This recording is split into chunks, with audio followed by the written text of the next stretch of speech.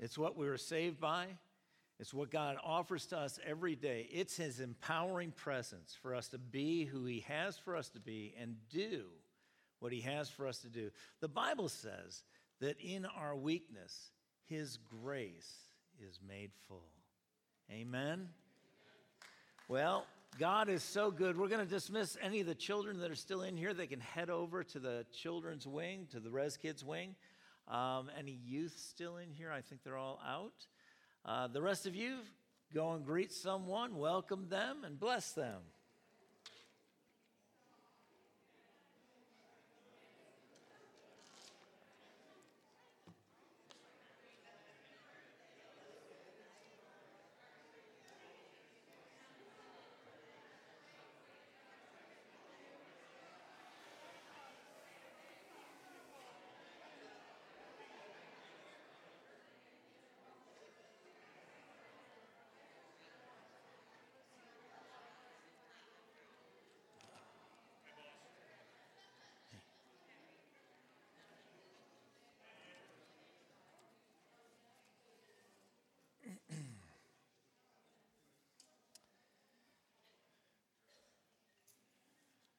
I have to tell you that I am so blessed by the messages that I heard the last 2 weeks. They were awesome. David, where are you? There you are. What a great message. You encouraged me. You challenged me. Thank you for sharing the word of the Lord.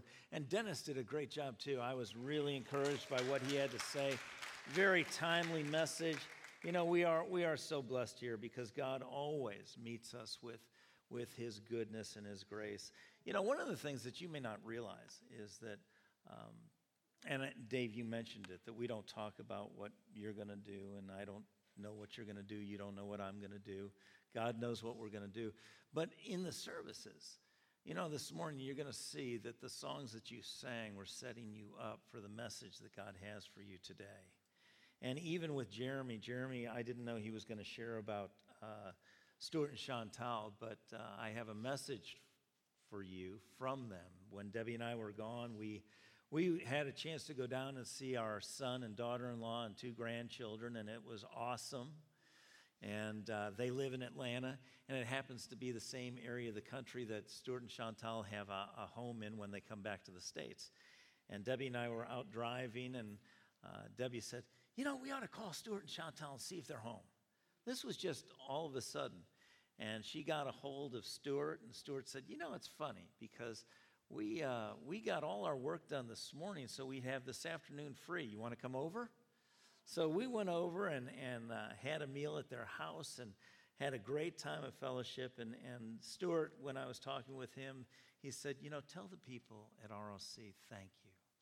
Thank you for your prayers. Thank you for your support. Thank you for being a partner with us. And they really do appreciate you. So thank you from Stuart and Chantal. I also want to clear up something. Jeremy was talking about the fire trucks here. Did that cause anybody a little concern? Well, you know, we came in this morning and Jeremy walked into the Quest wing and said, geez, you know, I smell something. I don't know if that's gas or not. Does that concern you? And so I went in and I didn't smell anything, but a couple other people went in and they smelled something. So we called 911 and the fire trucks came out and they went in and checked it all out. And I just want to report, it had nothing to do with gas. There was something in one of the garbage cans that smelled. And so we're safe. The garbage is out. Everything's clear. We're good to go. But, you know, it's interesting because I sat there, and as Jeremy was sharing the little bits that he was sharing, I realized that the enemy could use that to cause people to begin to be afraid, or at least worried, or concerned.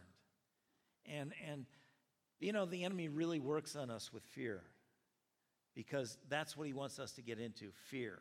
And somebody in the first service said, you know what that means? False evidence appearing real. And I've heard that said. But you know, there are some things that we look at and we can see out there, and they could cause us some concern if we're facing them on our own. And we need to realize as Christians, we never face anything on our own. But God will let us do whatever we choose to do. If we want to try and get through something on our own, he won't force himself on us.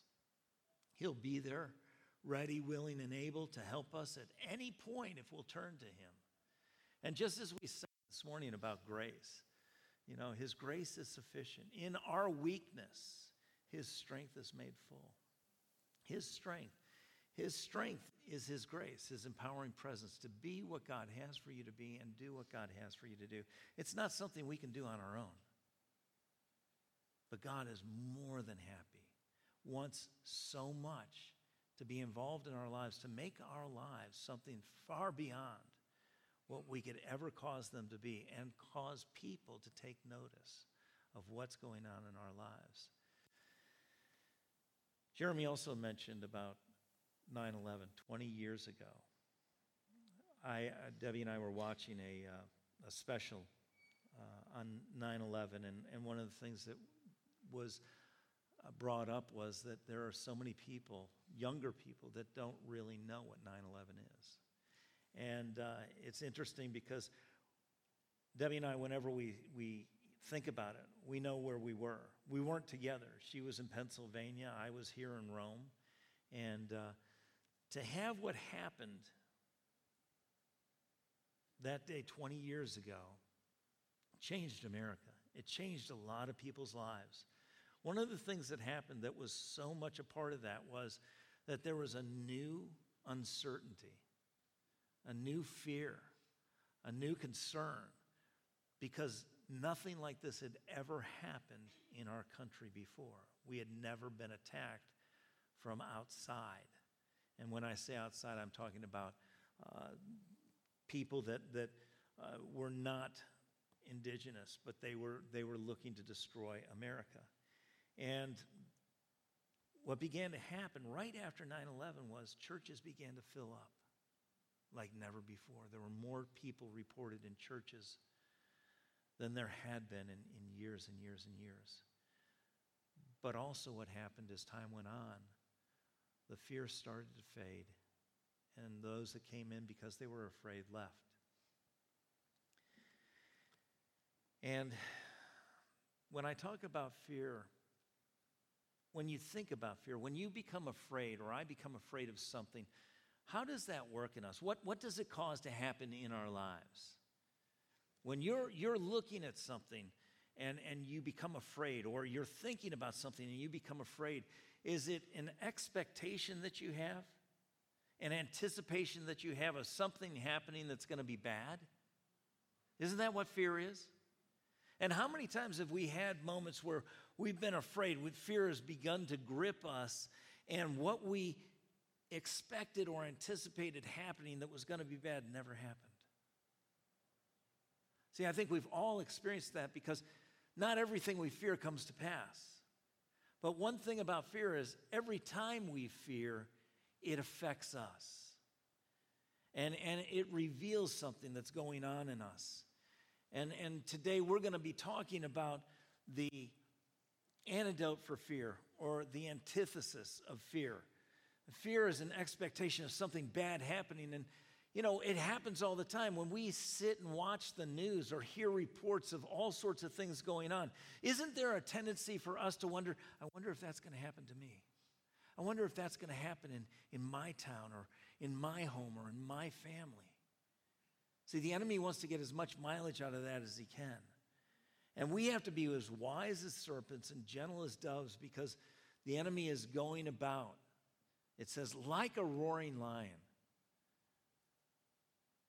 If you hear a lion roar, what's your immediate response?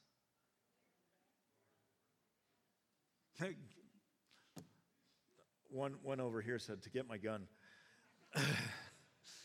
But we want to do something because we're concerned about what might happen. And the enemy is always trying to get us into that place of fear. Because when we're in fear, we can't be in faith. And whatever is not of faith is sin. We miss the mark of God.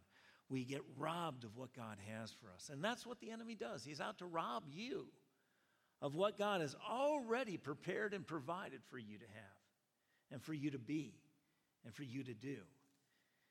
And in that moment, we have to make a choice. And if we don't know God, then we have no choice. We're just going to react. But we who know God have a choice. And we're going to talk about that choice today. God's word says he's not given us a spirit of fear in 2 Timothy chapter 1, but one of power and love and a sound mind.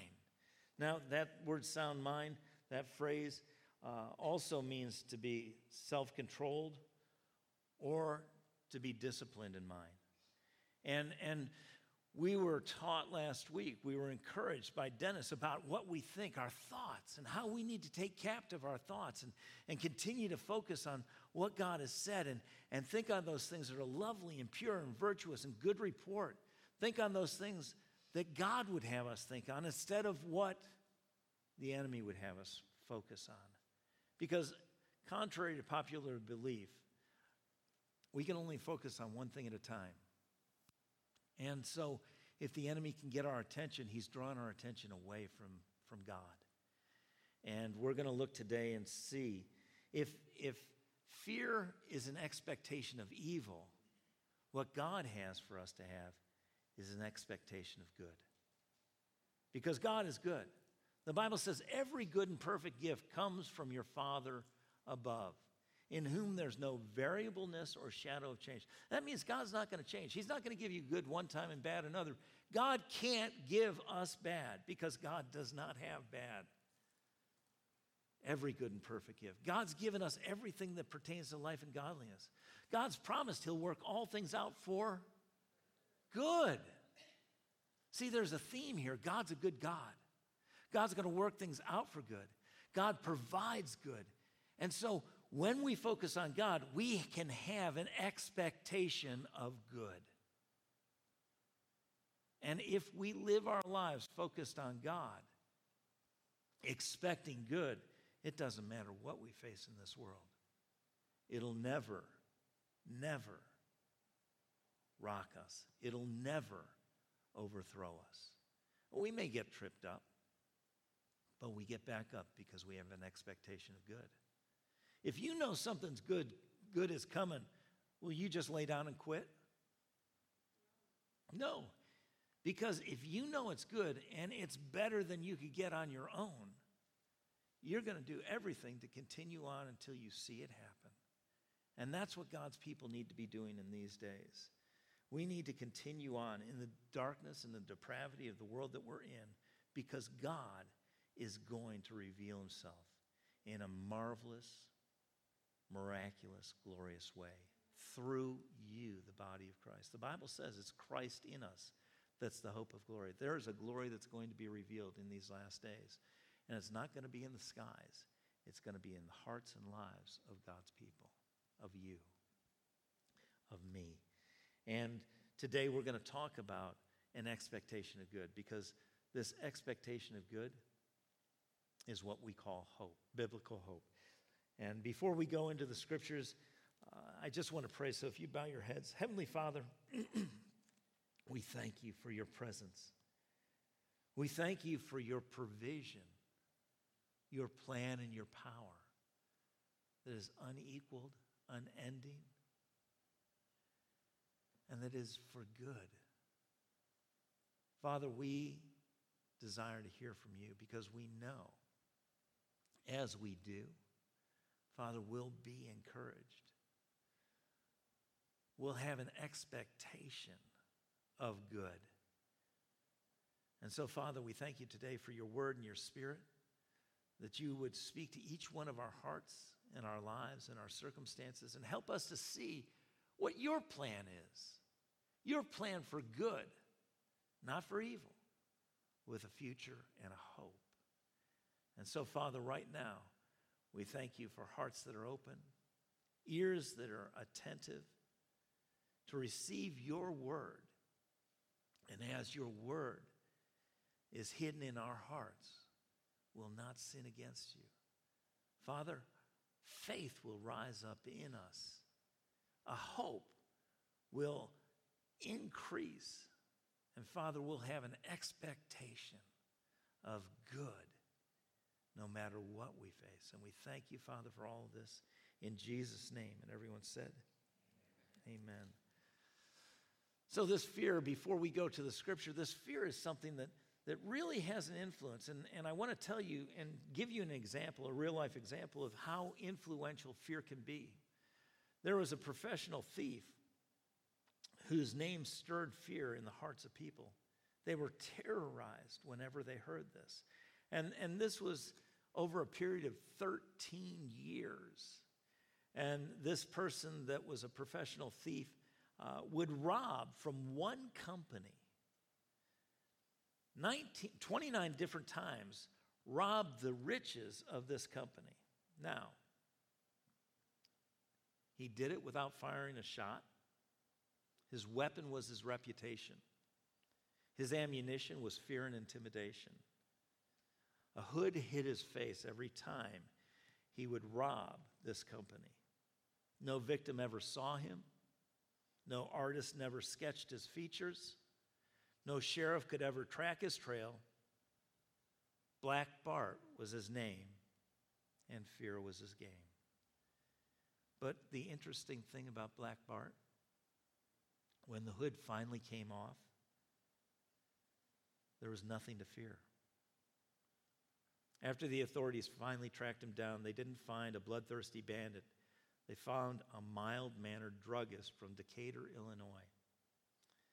The man the newspapers had pictured storming through the mountains on horseback was in reality afraid of horses. So he rode to and from his robberies in a buggy. The company that he robbed was Wells Fargo Stagecoaches. His name, Charles E. Boyles, the bandit who never once fired a shot because he never once loaded his gun. Fear was what caused people to just give over and give up.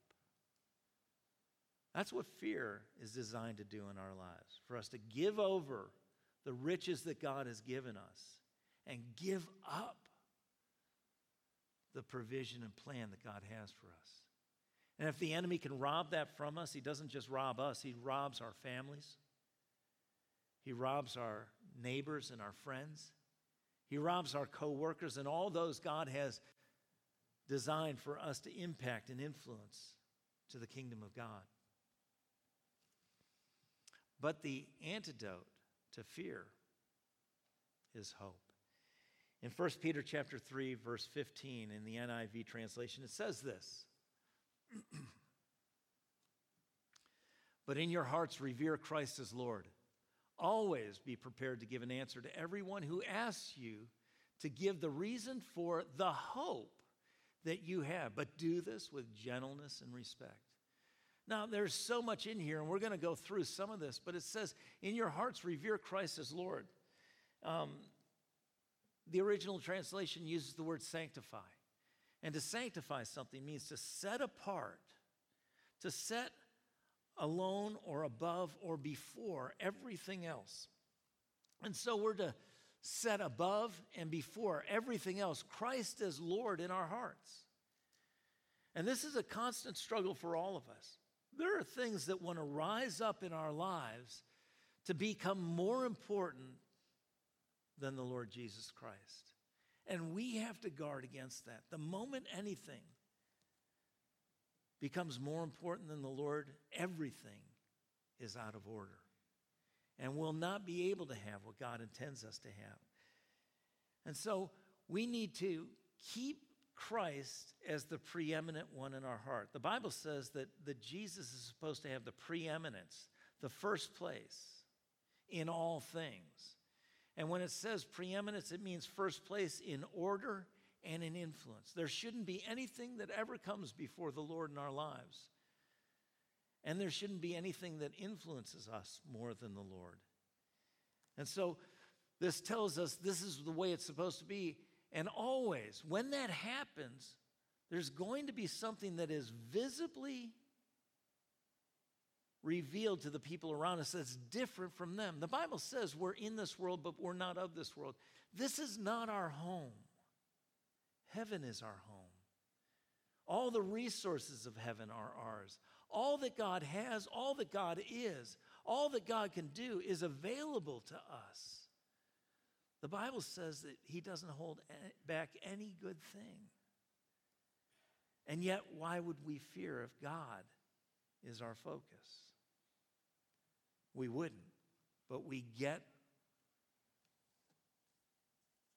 tricked into looking at something other than God and becoming overwhelmed by it. Be prepared to give an answer to everyone who asks you for the reason, for the hope that you have. Be prepared. If I were to ask you today, what makes you different? What would you say? Now, I know we're in church, so obviously the answer is Jesus, right? God makes me different. But if I were to catch you, or somebody was to catch you just passing by and said, what makes your life different? Would you have an answer? Because I'm going to tell you, I didn't. You know, I mentioned that we were in Atlanta. I did some growing up there. When I was growing up and out of high school on my way to college, I worked in a restaurant in Atlanta. And I was caught off guard by that question.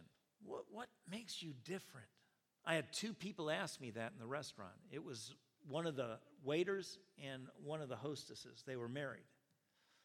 And they cornered me one day before we got busy, and they said, there's something different about you. And I thought, oh, what are you talking about? They said, we don't know, but there's something really different about you.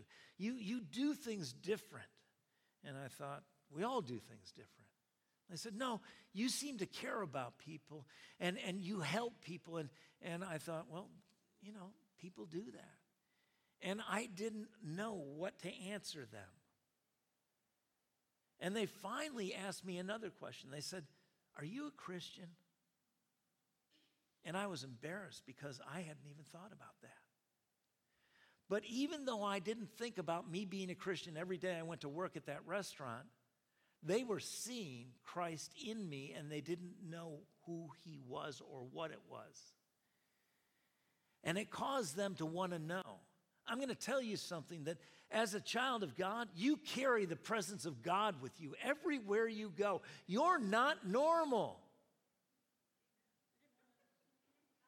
Now you know why you are the way you are. No, you're extraordinary. The creator of the universe, Almighty God, lives in you. You are different in a very extraordinary way. And it shows to people. And as we live our life, having Jesus as the preeminent one, him being the only Lord of our lives, the most important, most influential, number one in our lives, people are going to notice that, and they're going to ask you. Because you're going to be living your life in a way that's different than they're living their lives. We're living in the same world. We face the same struggles. The same fears that come to them will come to you. But because of Christ, there should be no room in us for fear. Because we have hope. The reason for the hope. And that hope, the definition of that hope is a confident expectation of good. A confident expectation of good. What are you confident about? What are you absolutely locked down sure of? And I ask you that because most of us would say, I don't know anything that I'm absolutely sure of except for God. And some of us would say, and I'm not even sure of God. But if we're children of God, we need to get sure. We need to be locked down, sure of who God is, of what he's said, and what he'll do. Because when that happens, You can face anything and everything and have a confident expectation of good because you don't face it alone. You don't face it alone. That word hope is not just a confident expectation of good, it's a trust, and it produces a security. Now, in our world, do you see a lot of secure, stable people? No.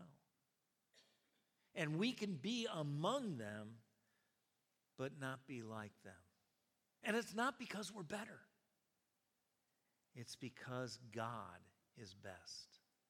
And he'll do things in our lives and their lives if they'll let him. And the only way people are going to turn to God is to see him without recognizing him in you, in me, in us. And we're going to have to give this answer for the hope that we have. Why do you have a hope? Why when the economy is bad? Why when there's a pandemic going on? Why when the upheavals that are going on? Why do you have a peace? Remember, Dennis talked about peace last week. God was setting us up to realize that he has so much for us. In this world, Jesus said, you'll have tribulation, but be of good cheer, for I've overcome the world. That means that everything and anything you face, Jesus has already conquered. Let that sink in. That means the next time you face something that's bigger than you need to recognize you don't face it alone. You need to have a confident expectation of good. And you know who's good? All the time? God. A confident expectation of good, or a confident expectation of God. That's the hope. A hope that never runs dry, never fails. You know, even in the songs this morning, the first two songs we sang about hope. In the baptism,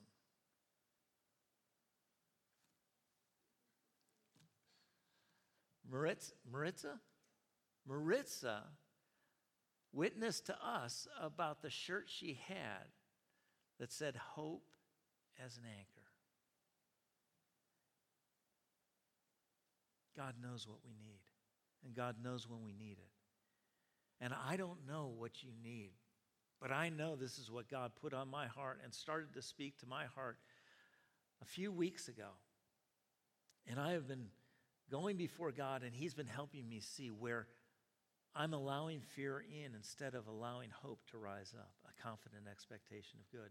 Because I have probably a fairly good handle on the Word of God. Now, I've been studying it for a long time, and I know a lot of what God's Word says. But there's a difference between knowing what it says and believing what it says. And we have to believe. We have to choose to believe it. But this says we need to give an answer for the reason of the hope that we have.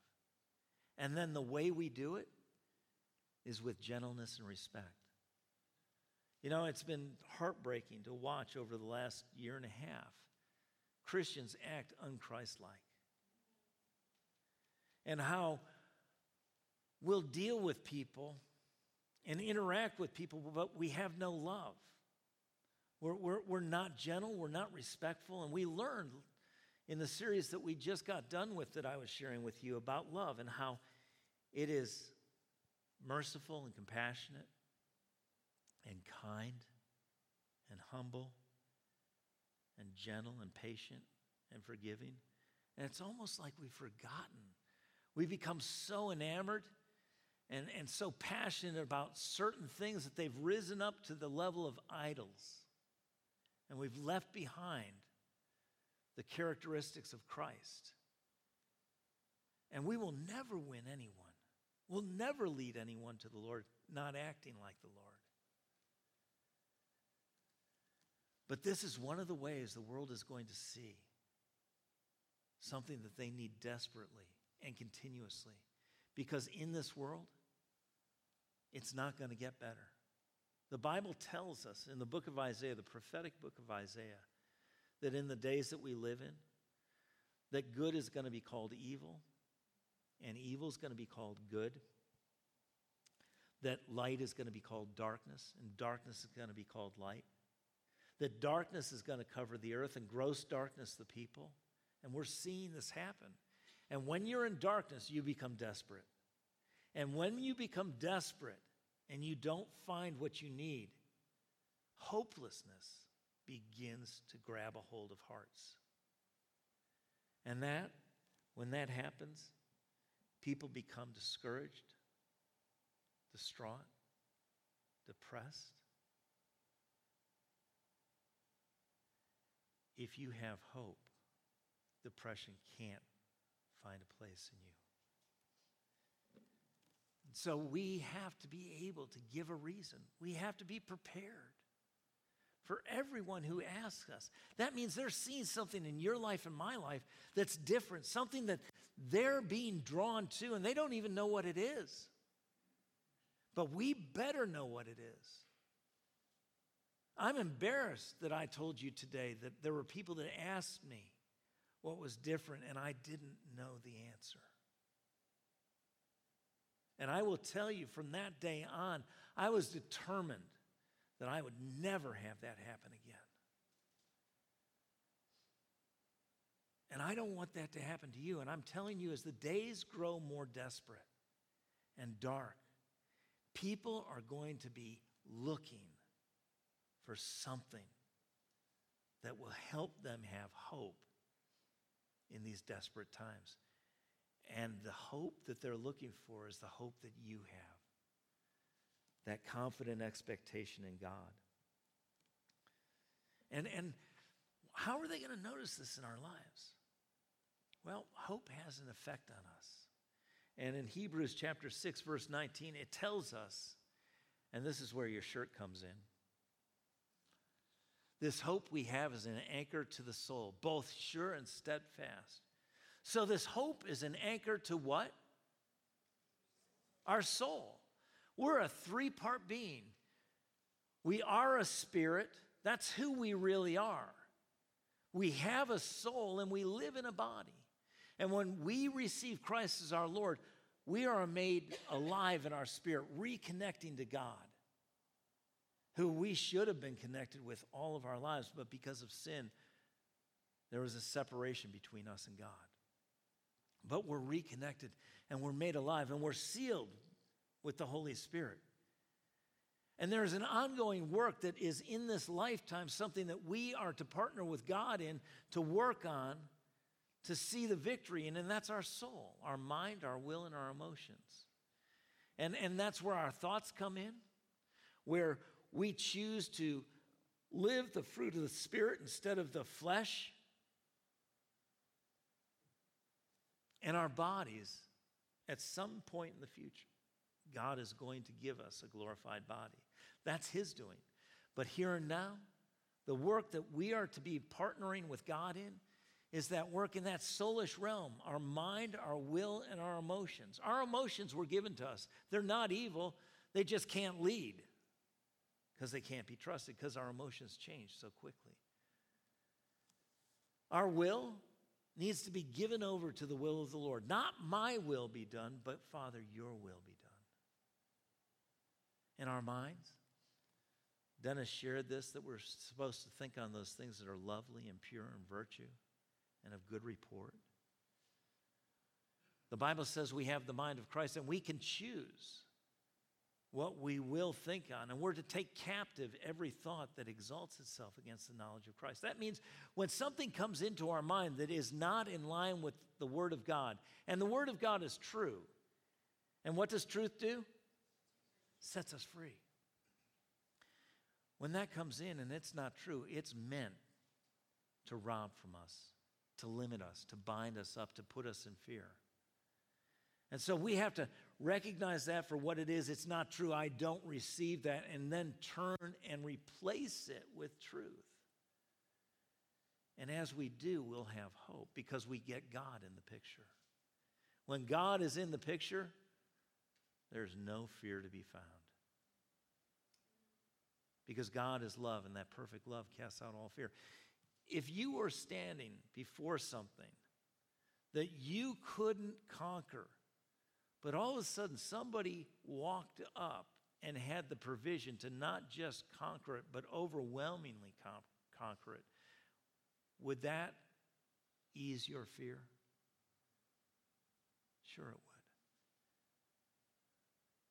But that happens every day, all the time, in every situation, because God is always there. The confident expectation of good. But we have this hope as an anchor to the soul, both sure and steadfast. Those two words are very important. The word sure means safe, secure, certain, tested, and reliable. God is tested and reliable. Will God fail you? He can't. God has never failed, and he's not going to start with you. I don't know who it is here today, but that was for you. You need to realize God is not going to fail you. He can't, and he won't. And if it's not what he said, if you don't see what his word says, then he's not finished yet. The Bible says through faith and patience we inherit the promises. We have to stand. Stand in faith, believing before we see it, because it's pleasing to God. That word steadfast means stable, firm, immovable, does not waver or fail, faithful and trustworthy. The Lord's coming again, coming back for a church without spot or wrinkle. Do you know that on him there are two words written? One is faithful. It's written on him. He is faithful. Faithful. Faithful. You can trust him. You can count on him.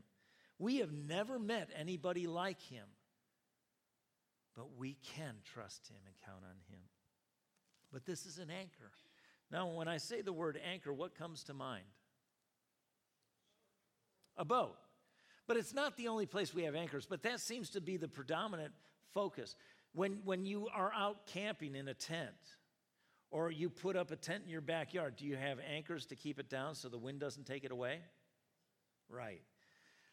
Well, anchor, I thought about boats too, and one of the things that in my growing up, I was living in Maryland. My family was there, my brother and I, and my mom and dad, and we lived right near the Severn River, and the Severn River emptied out into the Chesapeake Bay.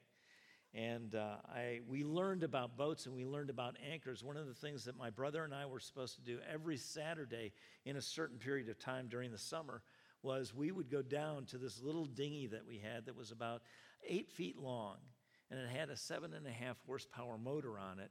And we would get in this dinghy, and we would have our anchor, and we'd have a bushel basket. And we would go out into the Severn River, and we would stay out in the Severn River until we caught a bushel basket full of crabs.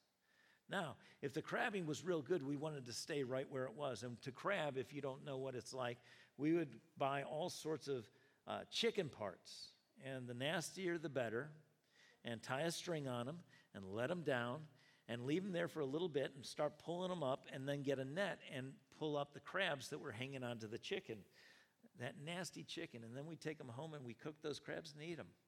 But they were really good, even though they ate that nasty stuff.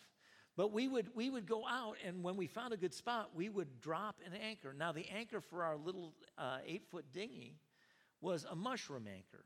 It was about that big around, and it had a round head and a little pole sticking up, and we would tie our rope to it and just drop it down. And it would keep us in that spot until there was the tide that would come in. And sometimes it was because of the rain that had happened. There would be a swifter flow in the river, in the Severn River, and our anchor would drag along the bottom, and it wasn't sufficient to keep us in place. Now, we also had a 24-foot cabin cruiser, and that anchor was much different. That anchor was bigger, it was heavier, and it had 2 big prongs on it that when you let it down, it would sink into whatever it was on top of, and the more you pulled on it, the deeper it dug in. And I'm telling you, that's the kind of anchor that hope is for us. In the book of Acts, the Apostle Paul was on a boat. And on that boat, they hit a storm. That boat threw out 4 anchors. You know, there are all sorts of storms in the world that you and I are living in. And we need anchors, these anchors of hope. But hope is a confident expectation of good or of God. And we have to have specifics, because if we have a confident expectation of good or of God, that's really what the Bible talks about. Faith is the substance of things hoped for, the evidence of things not seen. And so faith comes by hearing, and hearing by the Word of God. We have to have the Word. We have to know what the Word of God says about who God is, how faithful He is, about His promises to us, of what He's given us, what we can be and what we can do. And if we don't have that, we're not going to have real hope, because we don't have real faith.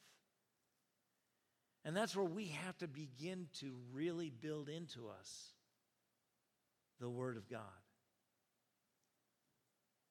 to the place where we have studied it, we have meditated on it, we have memorized it, and more than that, we'll see this in the next scripture, we believe it. In Romans chapter 15, verse 13, it tells us that the God of all hope will fill who? Help me out here. Right. It says you, but it's really, we can all say me. May the God of all hope fill me with what? Hold it.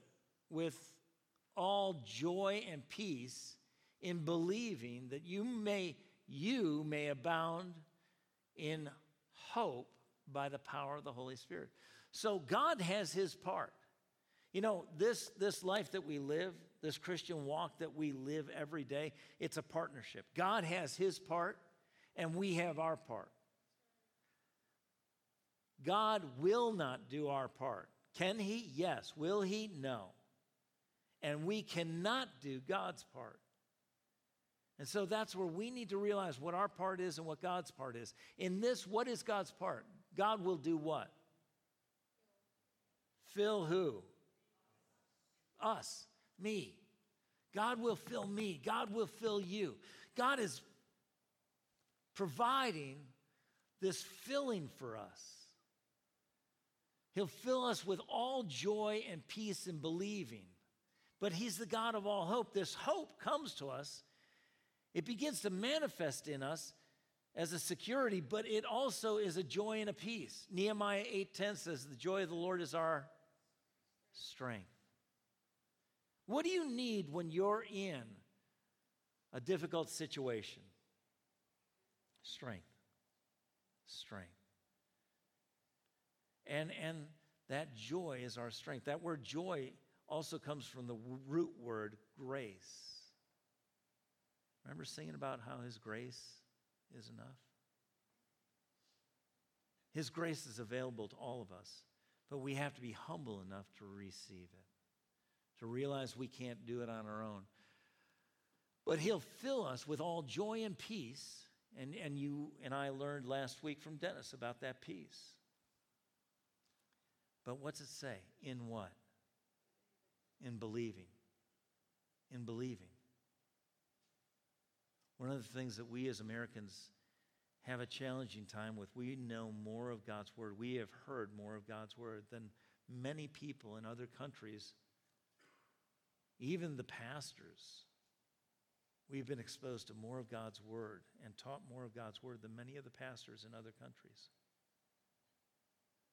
But what are we doing with it? It's not about how much we know. It's about how much we believe. And the Bible talks about the good fight of faith. And what is the fight of faith? The fight of faith is coming from that place of knowing what it says to absolutely possessing and saying, it's not just what God says, it's what God has said to me. It's mine. When you and I get to that place of truly possessing and owning it, believing that it's true for us, and we have a challenge with that many times because we don't believe we're worthy. We can't understand how God would do that for somebody like us, but listen, God has loved you with an everlasting love. God has given everything dear to him. He gave his only son because he loves you. And wants you to be able to experience the abundant life, the joy and the peace, the confident expectation, no matter what you face, no matter where you find yourself, what is opposing you, that you realize God is there and God cares and God wants to bring you through and into as more than a conqueror in all these things.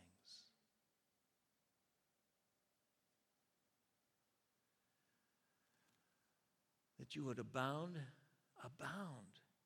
in hope. This breeds even more. When you begin to believe, I begin to believe, really hold on to and take personally these things that God has said that he would do and said he is and said that you can be and you can do and you can have. In that moment, that hope, that confident expectation of good causes you to be so firm, so grounded, so secure, so immovable in the currents and the tides and the storms of the world. That's when you begin to be what the Bible says is a peculiar person. You become an anomaly in a great way. People are looking at you and wondering, how can you go through this and have joy and peace? How can you go through this and have a confident expectation of good? And unlike me, you'll have the answer. When they say that, how can you do that? Because I have a hope in God. I have a confident expectation of who God is, who he is to me and for me, and what he's promised me. And God is not a man that he would lie. See, this isn't just about your life. It is about your life. God wants your life to be an advertisement for heaven, for the abundant life. But God wants your life to be so different that it causes people to want to know how.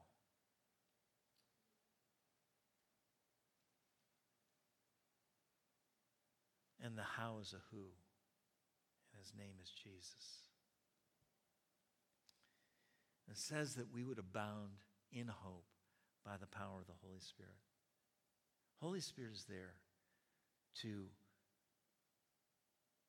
empower us to live a life that is supernatural.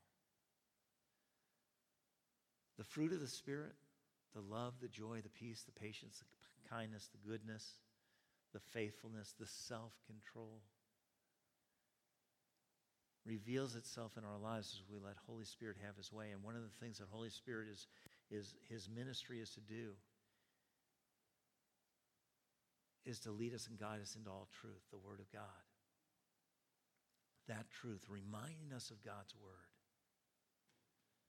causes us to see God, to begin to have a confident expectation in God as we believe it.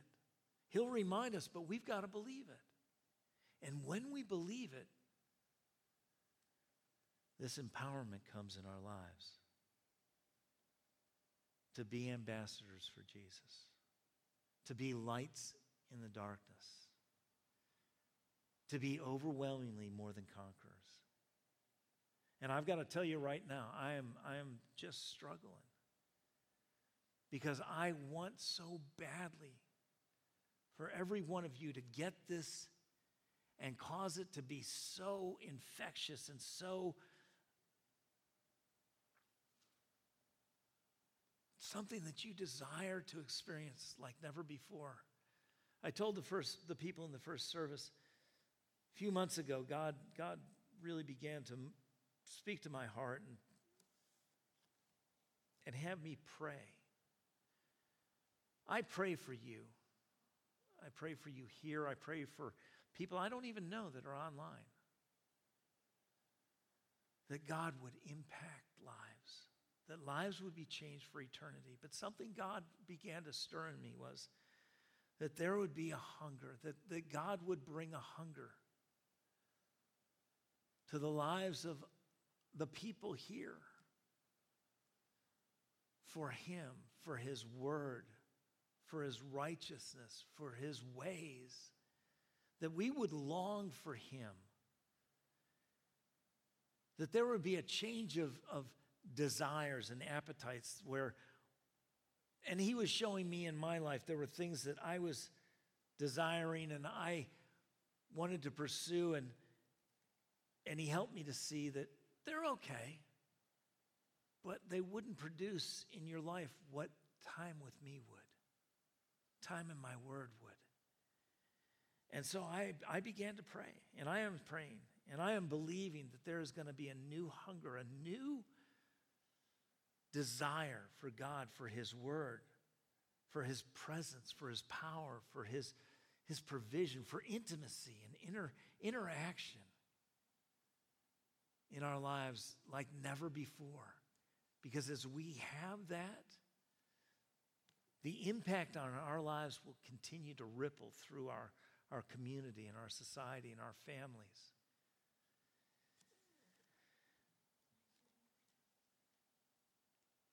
And I've realized,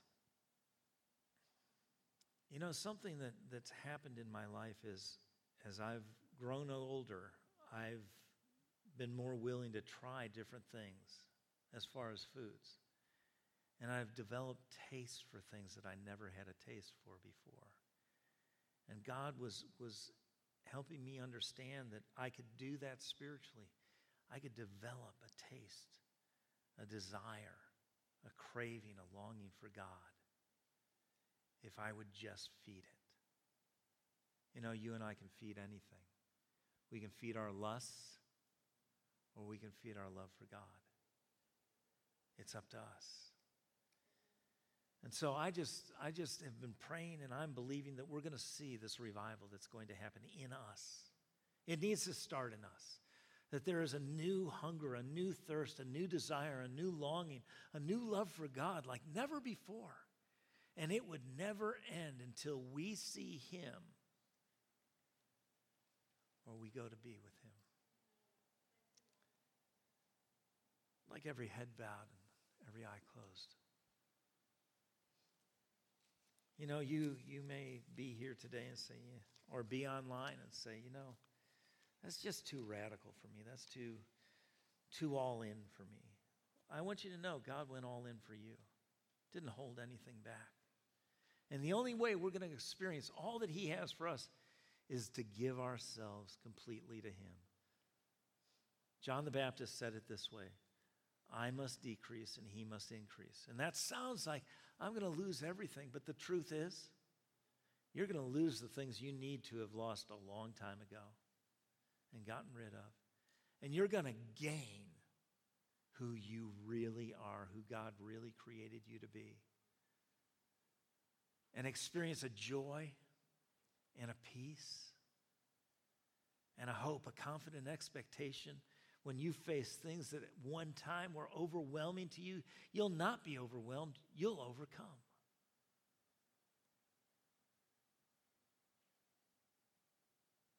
And maybe you've never trusted Christ. But that's just a choice away. It all begins with Him. He's the Alpha and the Omega, the beginning and the end. He's the one that turns lives around and makes us whole, gives us hope.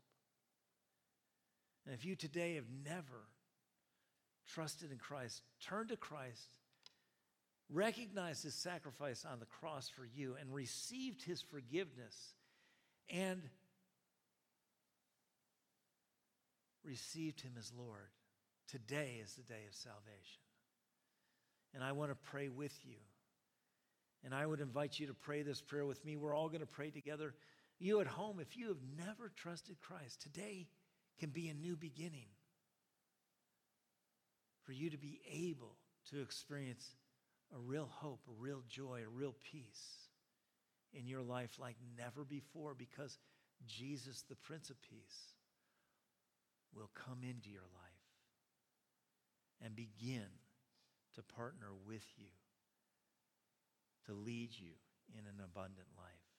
Let's pray this prayer together. Heavenly Father, I thank you for your Son, Jesus, who came into this world, lived a sinless life, and died on the cross to pay the price for my sin. Lord Jesus, today I repent.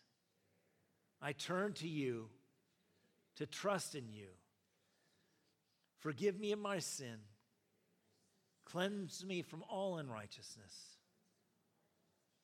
Lord Jesus, guide me, guard me, and govern me. Be Lord of my life. From this day forward, I am yours. You are mine. Thank you for saving me. In Jesus' name, amen, amen, amen. And we celebrate. It's pales in comparison to what's going on in the throne room of God. The Bible says that God's throne room rejoices. The whole of the kingdom of God rejoices over one turning back to God. And if you did that today, if you prayed here and received Christ as your Lord, let somebody know. And you may say, well, I don't know anybody here. That's a little weird. It may be weird, but I want you to know the reaction you're going to get from whoever you tell is, that's awesome. That's great. I'll be praying for you. And if you prayed online, go to our website. Let us know that you prayed. reslifeny.org. Scroll down to where the prayer requests are. Let us know that you prayed. If you want us to pray for you, we're going to pray for you anyways.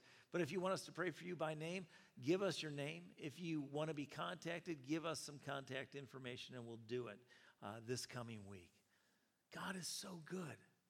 God has great things ahead. The best is yet to come. In a world that's going downhill, God is raising up the church in this hour in glory and in power to be able to show the world what is possible when Jesus comes into somebody's life. You are his ambassadors. You're about ready to go on your missions field. When you leave these doors, you're headed out to where God has for you to be the salt and the light. That is exciting. I got to tell you one thing. Go ahead and stand. I got an email from somebody in the church. A couple was sitting in a restaurant, and they were being reminded by God of how, God wants us to interact with people. And the booth behind them, there were some people, young people, that were just bashing Christians, saying how bad they were, and they were wondering what they should do, and they were asking God, and the Lord said, buy their dinner.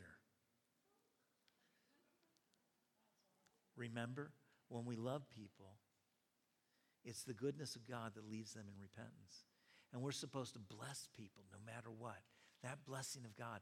And so they talked to the waiter, and the waiter brought them the check, and they paid for their meal. There were 4 of them over there. And these are folks that this was a stretch for them. They did what they did by faith, trusting God.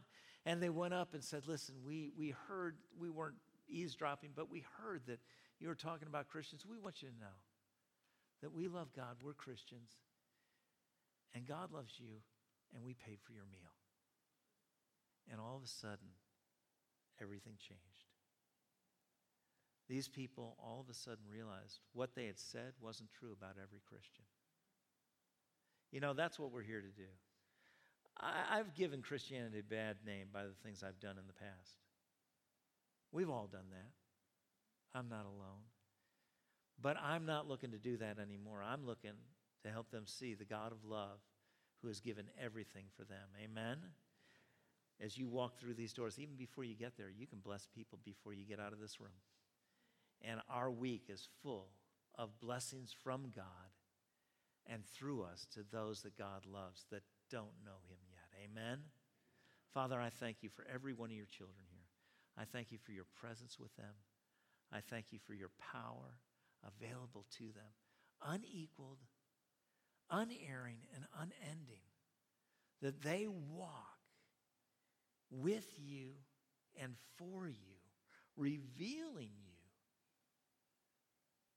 to your children and those that are becoming your children.